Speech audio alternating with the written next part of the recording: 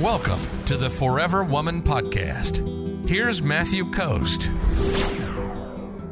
So Star says, what's the difference from toxic and narcissistic? Well, first, toxic is a huge kind of macro level of potential behaviorisms or people that have things going on with them that are kind of destructive to you.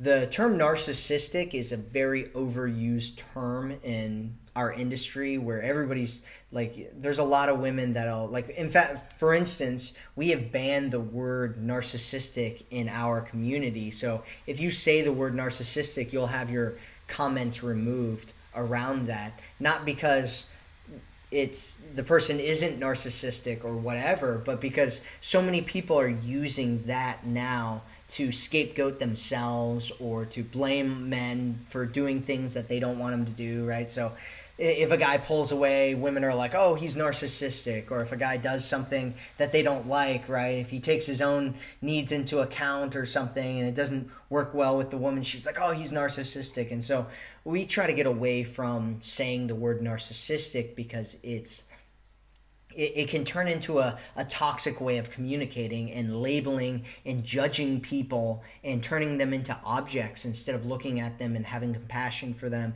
and thinking of them as an actual human being. And so my suggestion is that you don't use the term narcissistic, but the point is that, yeah, absolutely, narcissistic behaviors, the ones that they talk about on YouTube and, you know, in different places in the dating industry, it's just toxic behavior, right, that you're looking at. And that's really what I suggest you do, is you look at something and instead of labeling someone a narcissist or any of that kind of stuff, just look at behaviors and say, is this something that I want? Does this serve me? Is this going to put me into a healthy relationship?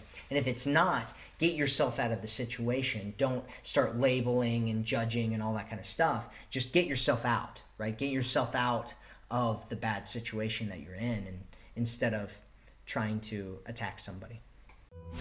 If you're ready to attract a man who loves you, sees you, and cherishes you, visit theforeverwomanformula.com right now.